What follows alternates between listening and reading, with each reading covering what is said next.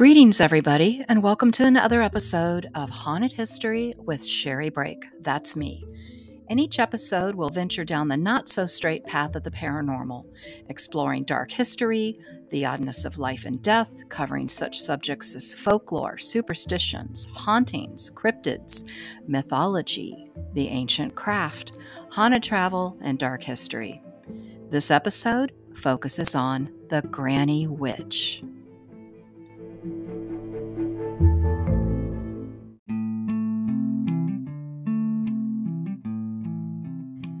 Our land has always been rugged here in West Virginia.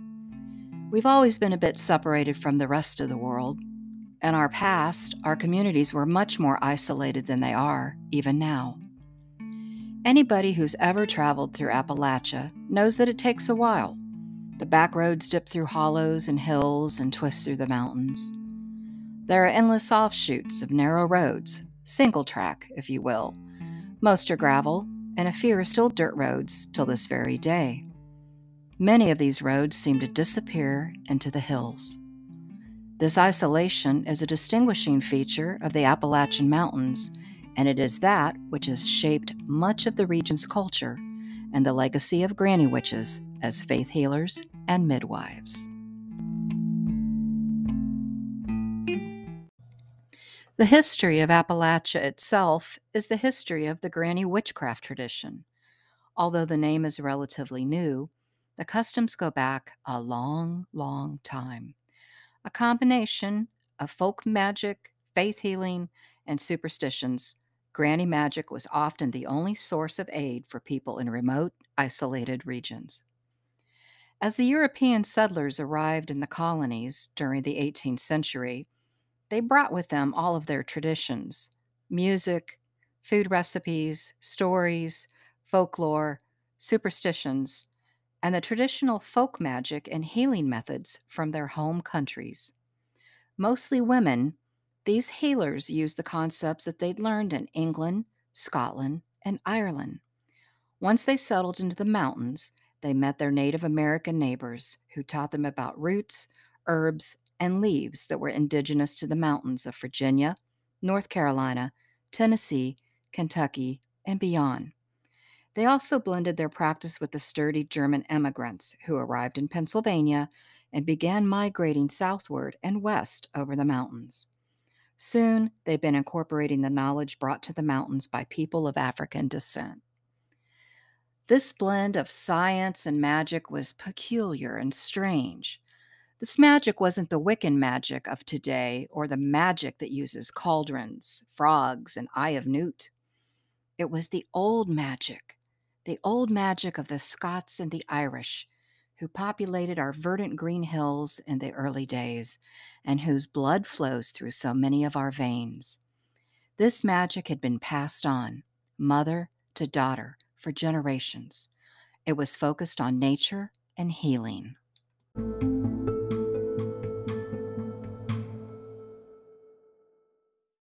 In addition to magical traditions, many of the granny women of the past served as healers and midwives.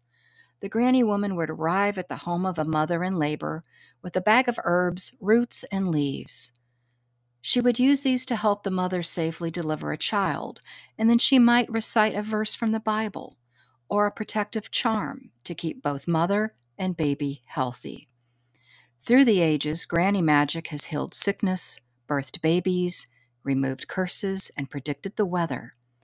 In the far reaches of Appalachia, granny witches were often the sole source of medical care and spiritual guidance. Their practices were simple, inventive, and always grounded in the natural world.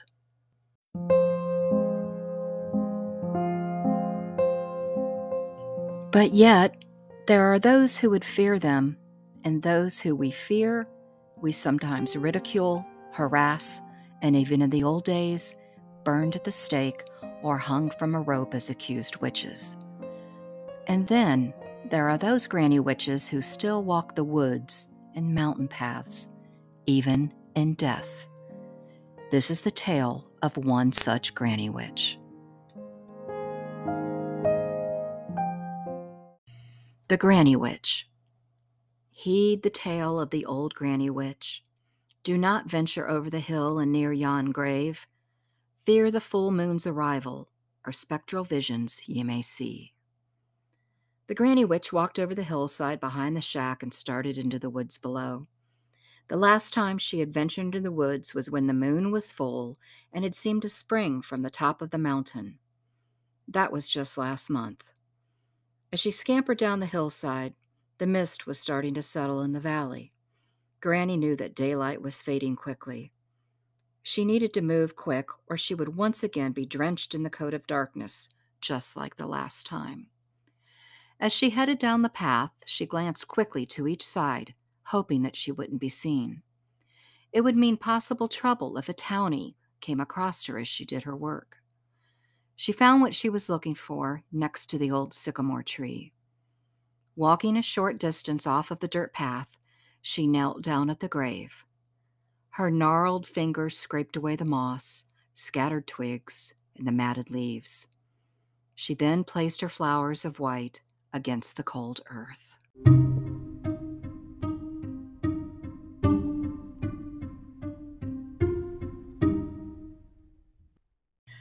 She sat down abruptly, folded her arms across her chest, and closed her eyes.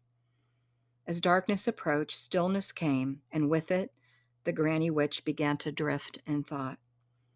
The memories came flooding back, and as they did, bitter tears started to flow.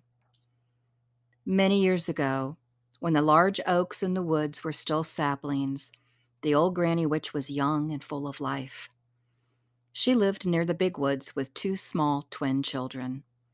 The children were not of her blood, as they had been left wrapped in tattered blankets on the back porch of her shack.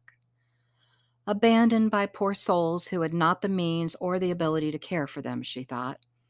So she took them in and named them as she would have her own children.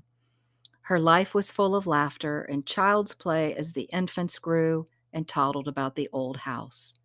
Life was good. Tragedy struck in the second winter, and the life was taken from both of the children as a mysterious disease ravaged their small bodies. The Granny Witch tried various poultices, herbs, and tinctures, but none would cure their ailment. She watched in great despair as the sickness took their breath from the small bodies. Her beloved children had passed on into the other world. She was now alone. As the daylight fell into the shadows of early evening, she began to prepare their little bodies, and while washing them gently and dressing them in their finest, she began her soulful singing. Her lament rose and fell in a cadence of mountain mourning as old as the ages. One lone grave was dug over the hillside and on the edge of the big woods. Two small bodies were placed in the single grave, each wrapped with tattered remains of the baby blankets they were found swaddled in on her old porch. The townies whispered about the Granny Witch even more than they usually did, and they believed the deaths of the twins caused her to go mad. Granny made the trek to the little graveside every month when the moon was full. She sat in the dirt and she thought of the twins and how happy she had been in her youth. As she remembered them, she began her chant. It was a low mumble that was as rhythmic as it was ancient. As the incantation continued, she reached inside her cape pocket for the silken bag. She spread the contents from the bag over the grave and made a gesture towards the sky. This night was different. The air seemed colder, the sky darker, and the Granny Witch thought that the moon had a strange hue to its November glow. She was as still as she could be as she heard the sound again. There it was. There was the sound again. The hair on the back of her neck stood on end. She had heard it, and she was sure it wasn't her imagination.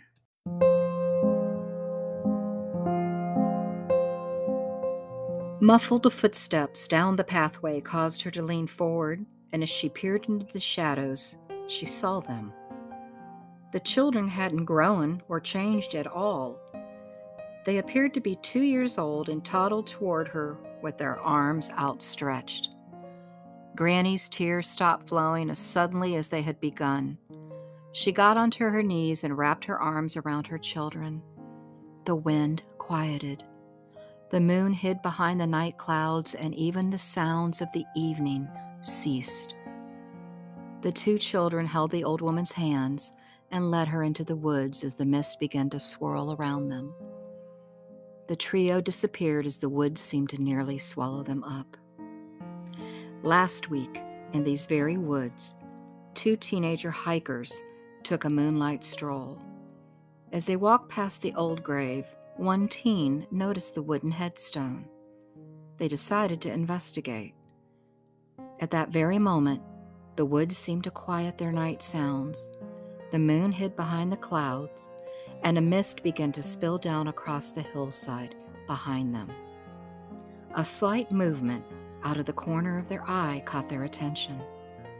On the very path where they had just walked, an old woman was walking slightly hunched over. At each side of the old woman there was a small child with their hand intertwined with the woman's. The trio walked past the hikers who stood with their mouths wide open.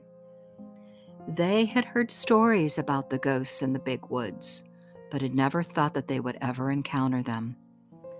As the hikers watched, the trio walked the path and disappeared into thin air, just as the local ghost story had said that they would.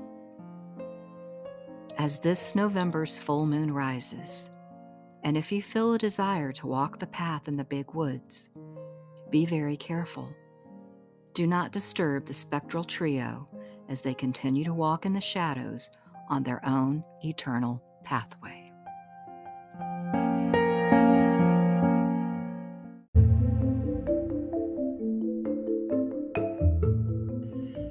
I hope you've enjoyed this episode of Haunted History with me, Sherry Brake.